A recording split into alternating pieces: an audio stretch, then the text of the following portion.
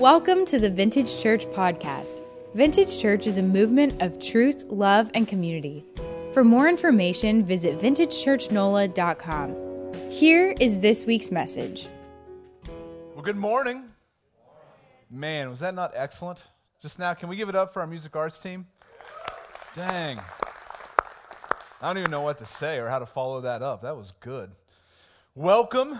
Sorry, that's just me being weird, but just that's how it is sometimes. Welcome to Vintage Church. If I've never met you before, my name's Dustin Turner, serve as the lead pastor of Vintage. We are continuing our series that we call Can't Stop, Won't Stop. I don't know if you were here last week. Pastor John kicked off the series. He did a little bit something that I just want to get us prepared for. Can't stop. Won't stop. Oh, there we go. Can't stop. Won't stop. Can't stop.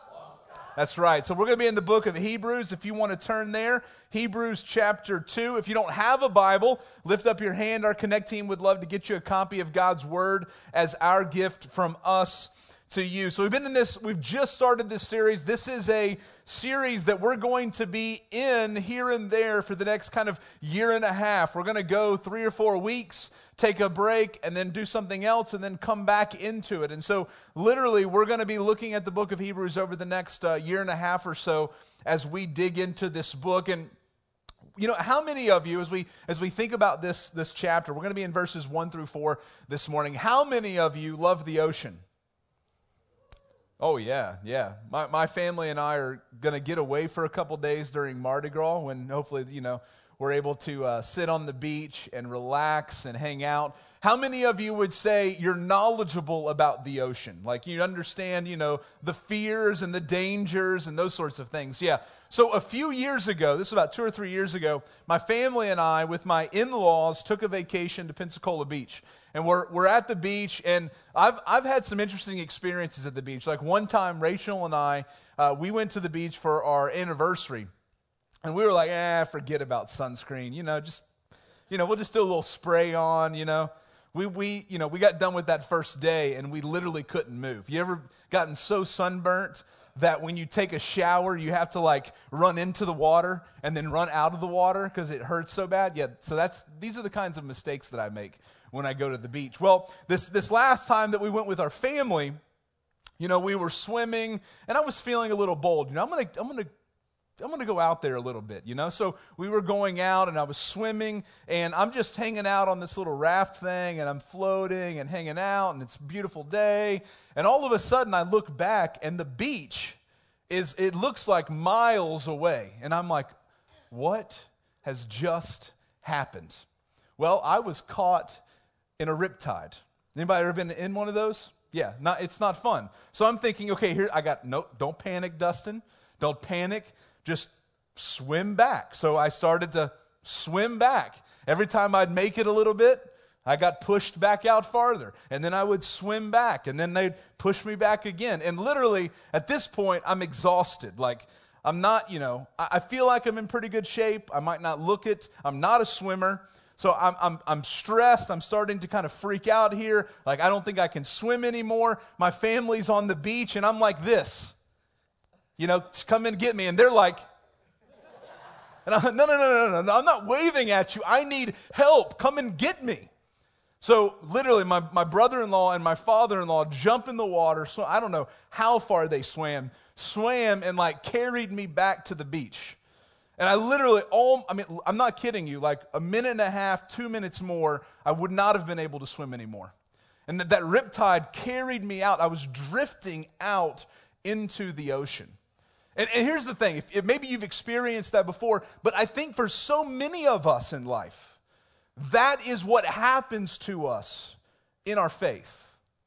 That if we're not careful, right, we're living life, we're having a good time, things seem to be fantastic. We're out on the ocean and we're just going out, it's a beautiful view, and before we know it, we've drifted away.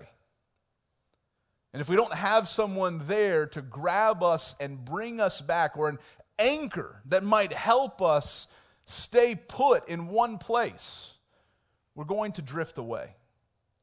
And in the book of Hebrews, and specifically here in Hebrews 2, verses 1 through 4, that's what the author is trying to get to us. The message that he's trying to share with us, that there is a danger for you and I of drifting away from our faith.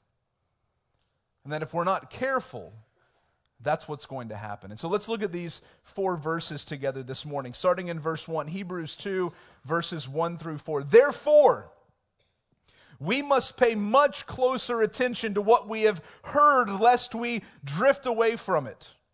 For since the message declared by angels proved to be reliable, and every transgression or disobedience received a just retribution, how shall we escape if we neglect such a great salvation? It was declared at first by the Lord, and it was attested to us by those who heard, while God also bore witness by signs and wonders and various miracles and by gifts of the Holy Spirit distributed according to his will.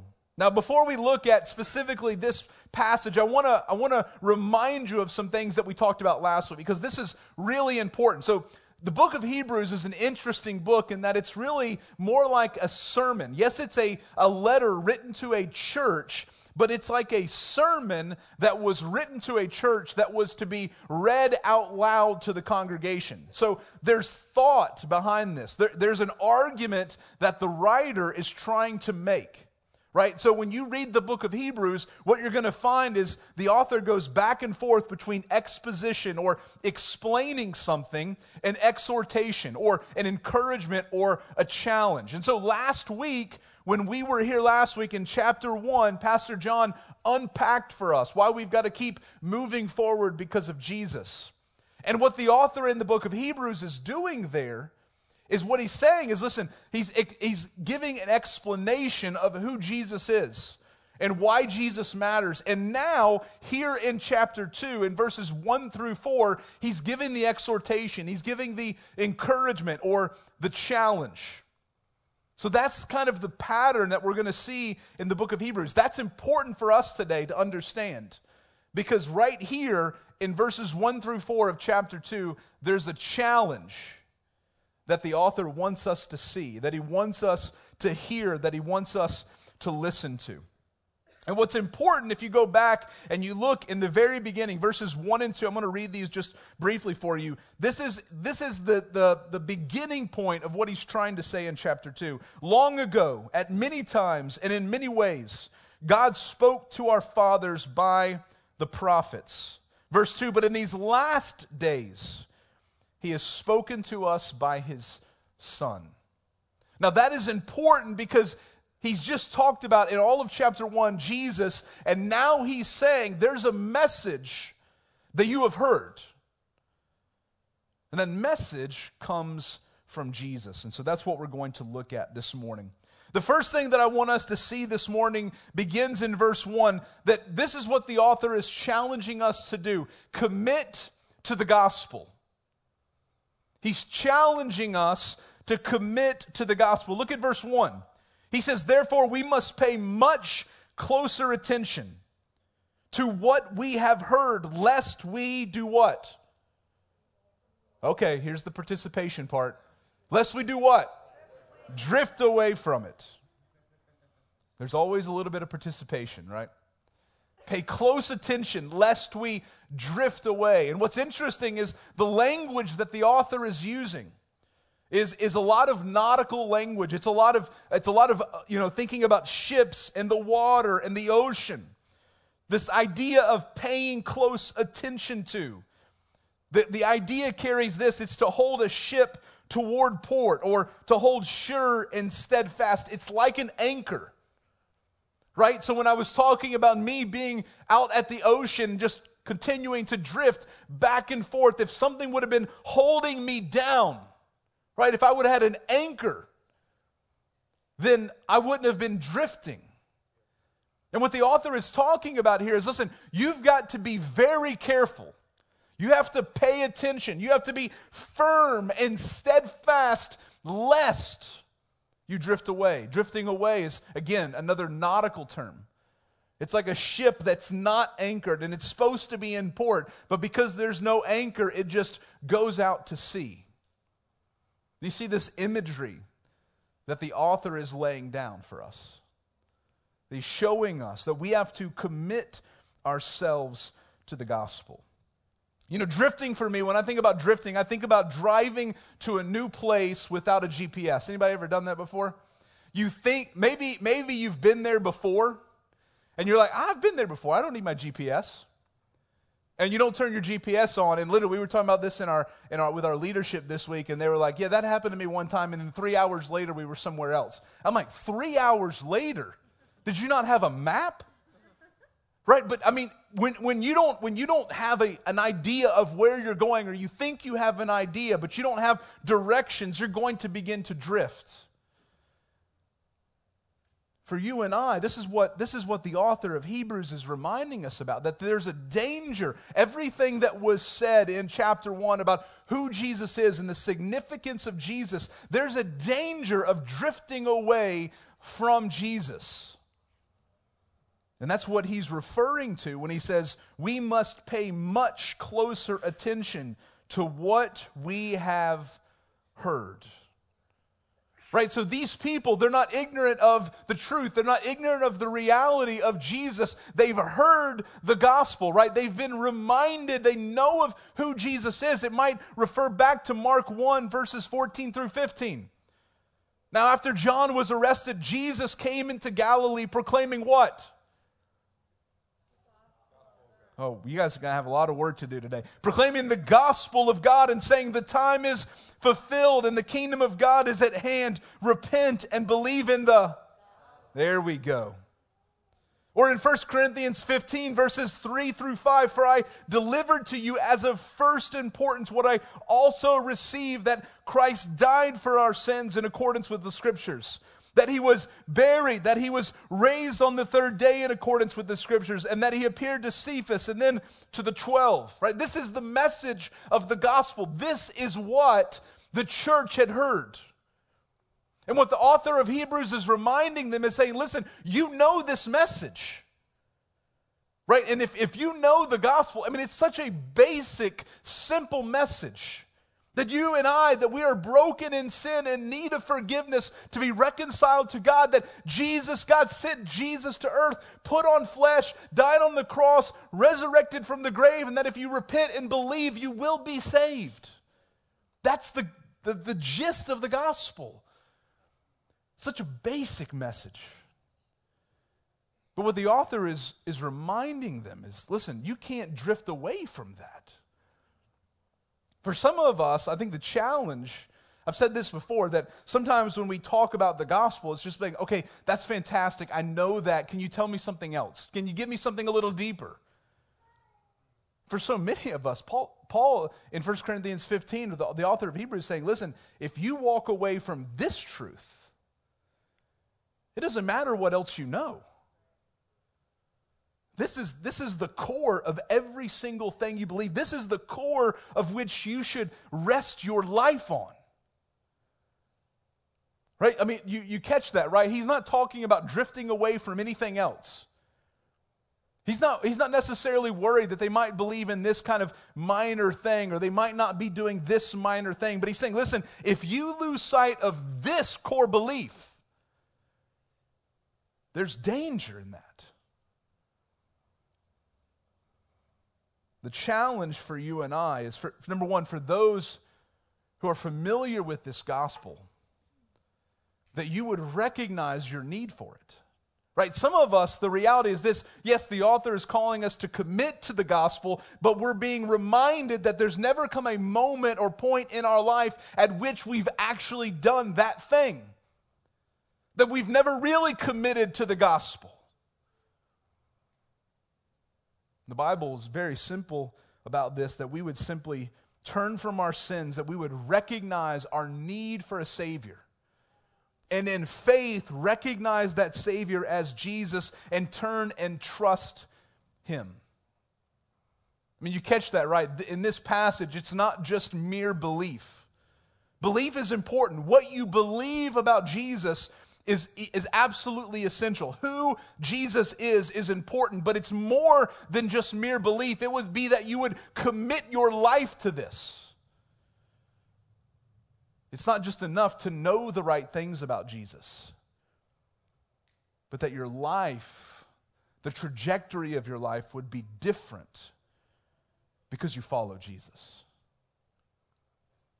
The challenge for some of us is that for the first time, we need to commit our lives to Jesus, repent of our sins, trust in Jesus for salvation. For some of us, we might be like this congregation that this letter is written to, where the pressures of life are getting to us. There's challenges, and we're just thinking, you know what? It might be better to simply walk away from the faith.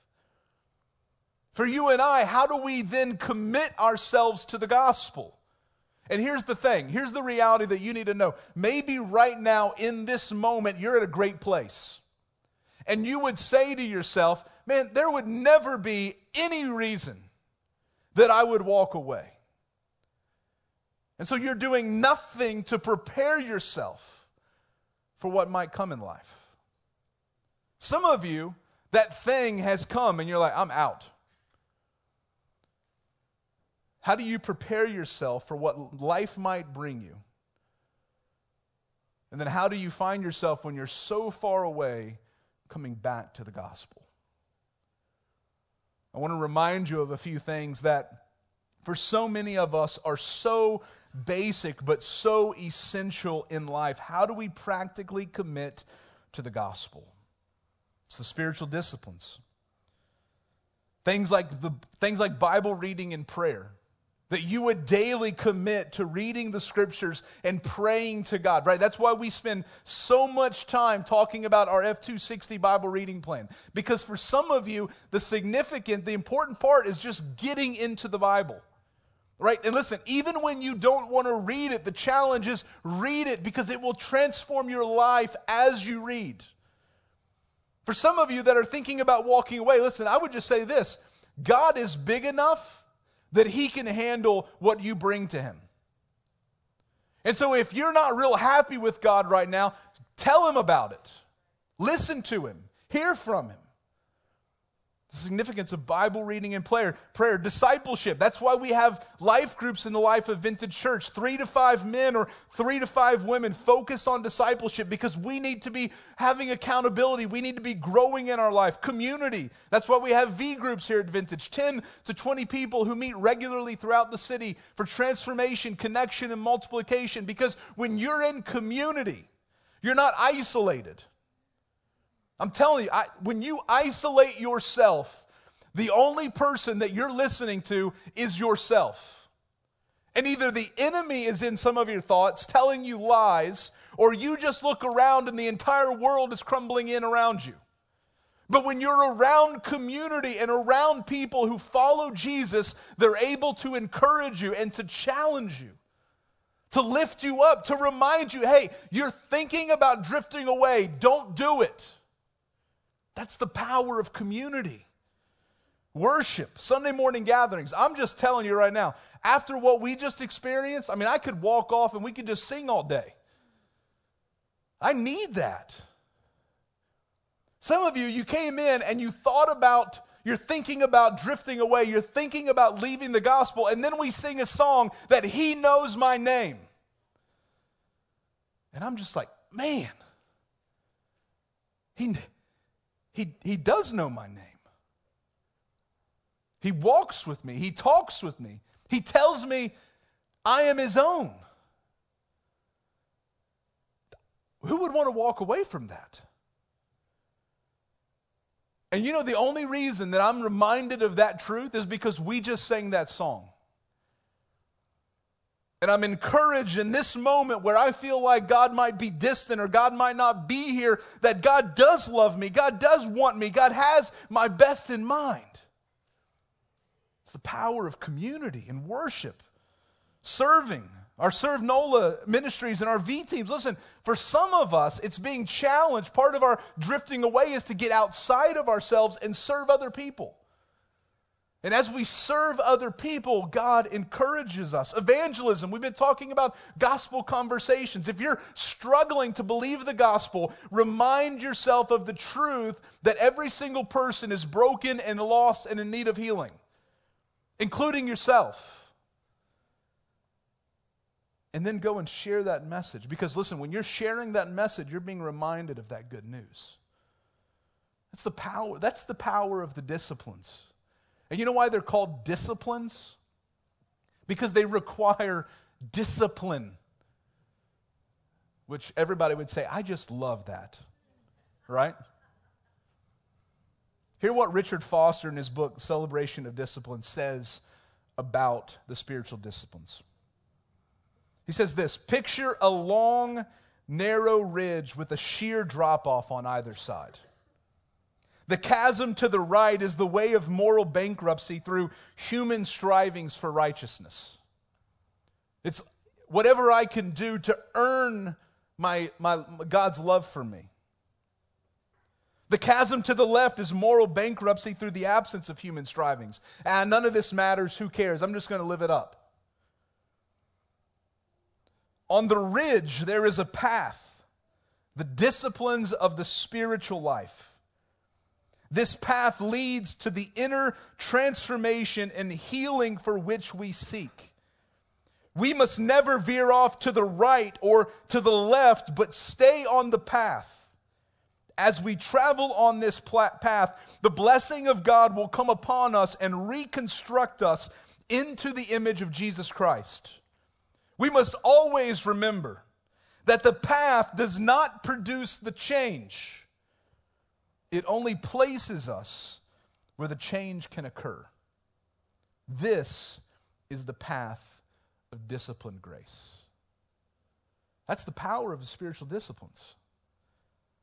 That if you want God to change you, if you recognize the truth of being committed to the gospel, that you know that the gospel is the very thing that changed you, and that the only way to experience that continual life transformation is to be in the path of the gospel. The way that you put yourself in the path of the gospel and remain committed to that gospel for the rest of your life is the spiritual disciplines.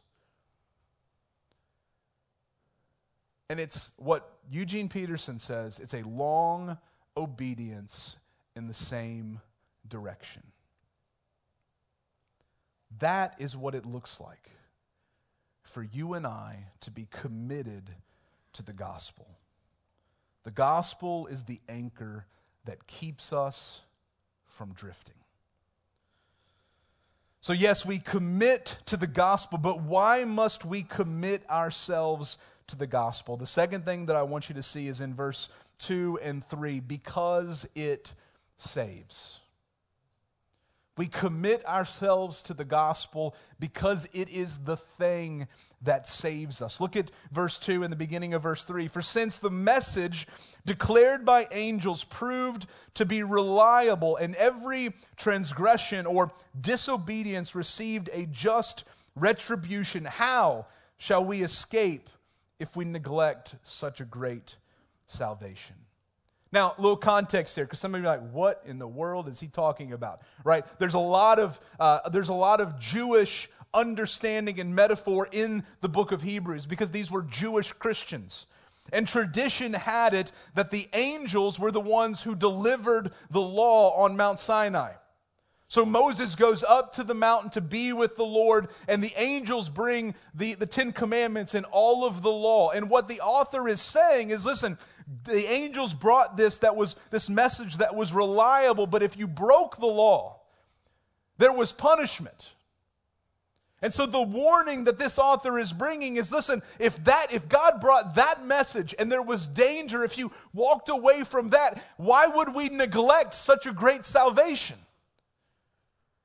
Why would we neglect something that is so good for us? Right? I'm not going to ask, you don't have to answer this question. How many of you love to wear seatbelts? Some of you are like, uh-oh, I don't wear my seatbelt, right? Why would you do so? How many of you love to take your vitamins? Right? Why would you not take your vitamins? They're good for you. Right? I'm not asking you to do something crazy.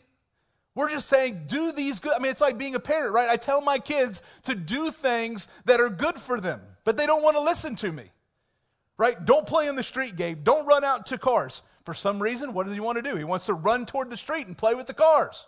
That's not a good thing. And the author of Hebrews is reminding us, listen, do not neglect such a good thing in your life.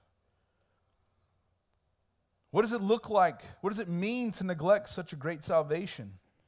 It's like putting off the things you know you need to do, but you just don't want to do. Getting that oil change. How many of you are at like 10,000 miles now and you need an oil change? That's not good, by the way, just so you know. Right? And the problem about not getting your oil changed is you can go for a while. But sooner or later, if you don't get your oil changed, your car is going to die. We put off the good things. Neglect, the idea of neglecting such a great salvation, it carries this idea of neglect through apathy or just simply not caring about something. Look at what Jesus says in Matthew 13. Matthew 13, verses 18 through 23, it's the parable of the sower that Jesus explains. And I think this is so critical for us in understanding neglecting a great salvation. He says, "Hear then the parable of the sower." Verse 19, "When anyone hears the word of the kingdom and does not understand it, the evil one comes and snatches away what has been sown in his heart. This was what was sown along the path." Verse 20, "As for what was sown on rocky ground, this is the one who hears the word and immediately receives it with joy. Yet he has no root in himself, but endures for a while, and when tribulation or persecution arises on account of the word, immediately he falls away. As for what was sown among the thorns, this is the one who hears the word, but the cares of the world and the deceitfulness of riches choke the word, and it proves unfruitful. As for what was sown on good soil, this is the one who hears the word and understands it. He indeed bears fruit and yields in one case 100-fold, in another 60, and in another 30. The point that Jesus is trying to make is, listen, for you and I who share, it's our responsibility to simply share the gospel. But I think the challenge related to the book of Hebrews is look at your circumstances. If you've recently come to faith in Jesus, be very careful. If you've just been baptized, be very careful, because what could happen in your life? You have that good news, you have the gospel, but if you're not committed to that gospel, if you're not doing the things that are required to make that commitment a reality in your life, what's going to happen is the cares of the world are going to come in and choke out the gospel. And I can't tell you how many times I've seen that happen in people's lives, where the emotion of coming to faith in Jesus is incredible. They're so excited because they see and they know what Jesus has done for them. But when reality sets in, when rubber meets the road, it gets tough. And all of a sudden, what they begin to think is that the gospel, this good news that has saved them, can't get them out of that. And what Jesus is encouraging, what the author of Hebrews is reminding us is, listen, commit yourself to the gospel because it saves. And you have to be careful to not neglect such a great salvation.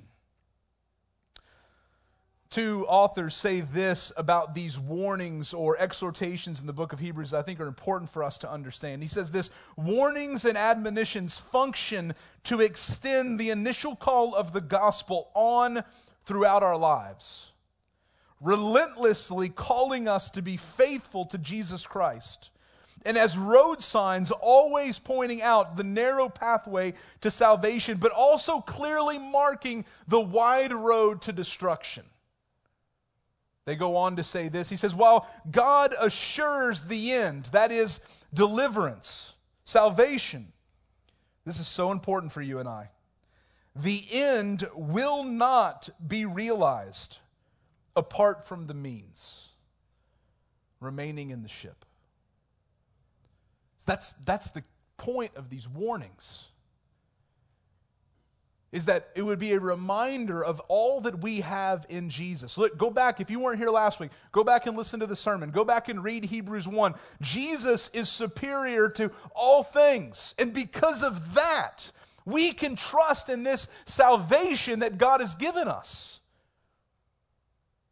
Therefore, why would we neglect such a good thing in our lives? It's the challenge to not neglect, to see these warnings as this is what God is going to do for us. Therefore, we can't stop. We can't stop. We can't stop. That's the point. We cannot forget the salvation that we have in Jesus. In life, you wouldn't want to walk away from a sure, good thing. Why would you want to walk away from Jesus? So we commit to the gospel because it saves. But the last thing that I want us to see this morning is that we also commit to the gospel because it's trustworthy. Look at the end of verse 3 into verse 4. The writer says this: "It was declared at first by the Lord, and it was attested to us by those who heard, while God also bore witness by signs and wonders and various miracles and by gifts of the Holy Spirit distributed according to His will." And the point that the author of Hebrews is trying to make is, listen, is that this is a message. This is a truth that you can trust. That this isn't just something that you heard, and yes, there's a lot of people that are doubting it, but maybe you should doubt. No, there's firm reason to trust the message of the gospel.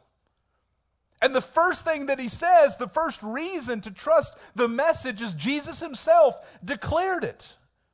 Right? He goes back to the point of do not drift away from the thing that you've heard.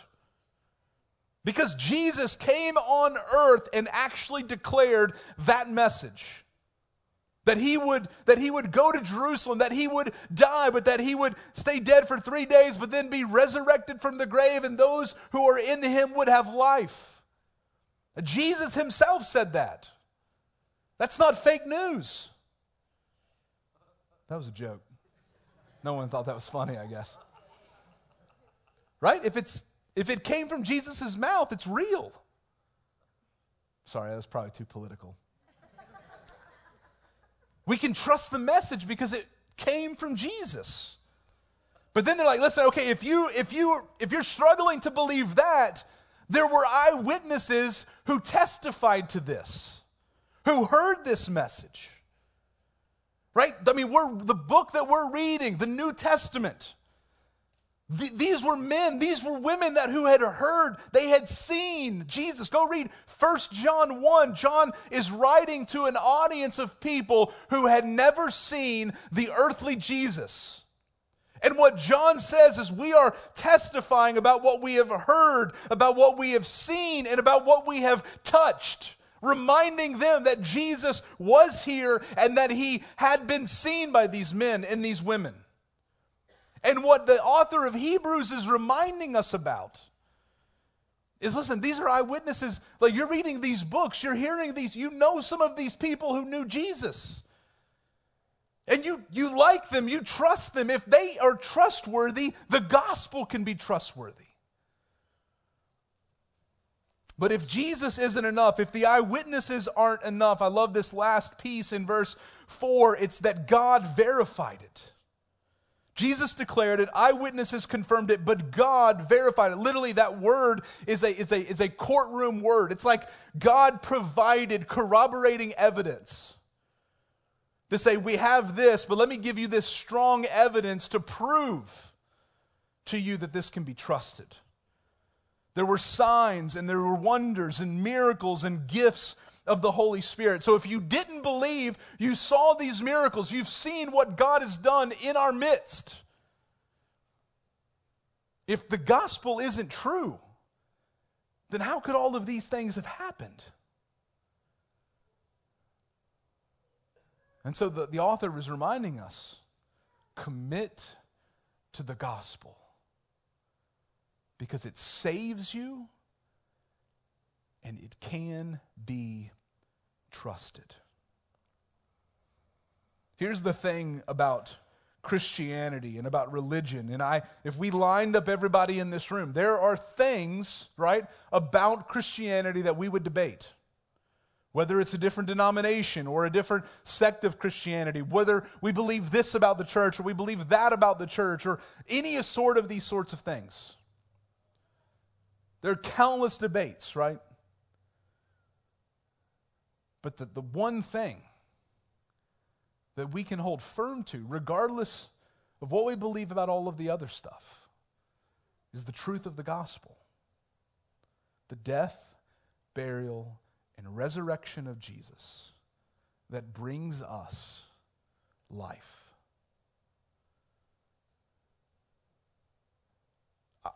My encouragement to you, if you're searching, is don't get caught up in all of the other questions. Because the central issue is, what are you going to make of the gospel? Do you believe in the death, burial, and resurrection of Jesus? If you can believe in that, commit your life to it. Because that message can be trusted. Why would we neglect or drift away from something that can be trusted? We wouldn't, right? We talked about our seatbelts, which some of you I know don't wear. Why would we not wear a seatbelt when it can save our lives? Why would we not take our vitamins when they're good for us? Why would we drift away or neglect such a great salvation? This morning, as we close, I want to challenge us with 3 questions that I want you to think about as we respond. Number 1, will you commit to the gospel? For some of us, that means for the first time trusting in Jesus, recognizing your need for salvation, and turning to Him and asking for forgiveness. For some of us, it's being reminded, okay, we're believers, but we're not putting in place the things that are going to protect us from drifting away. So how will you commit to the gospel? Number 2, will you not neglect the gospel? Be careful that in your life things will come that will challenge you to walk away and neglect the gospel. How will you protect yourself to not neglect the gospel? And lastly, will you trust the gospel? Will you look at the truth of the death, burial, and resurrection of Jesus and say, I can commit to the gospel because that truth can be trusted? We commit to the gospel because it saves and it's trustworthy. Let's pray. Father, we love you. We thank you for such a great salvation. God, for every single one of us, I pray this morning that our lives would be about committing ourselves to the gospel.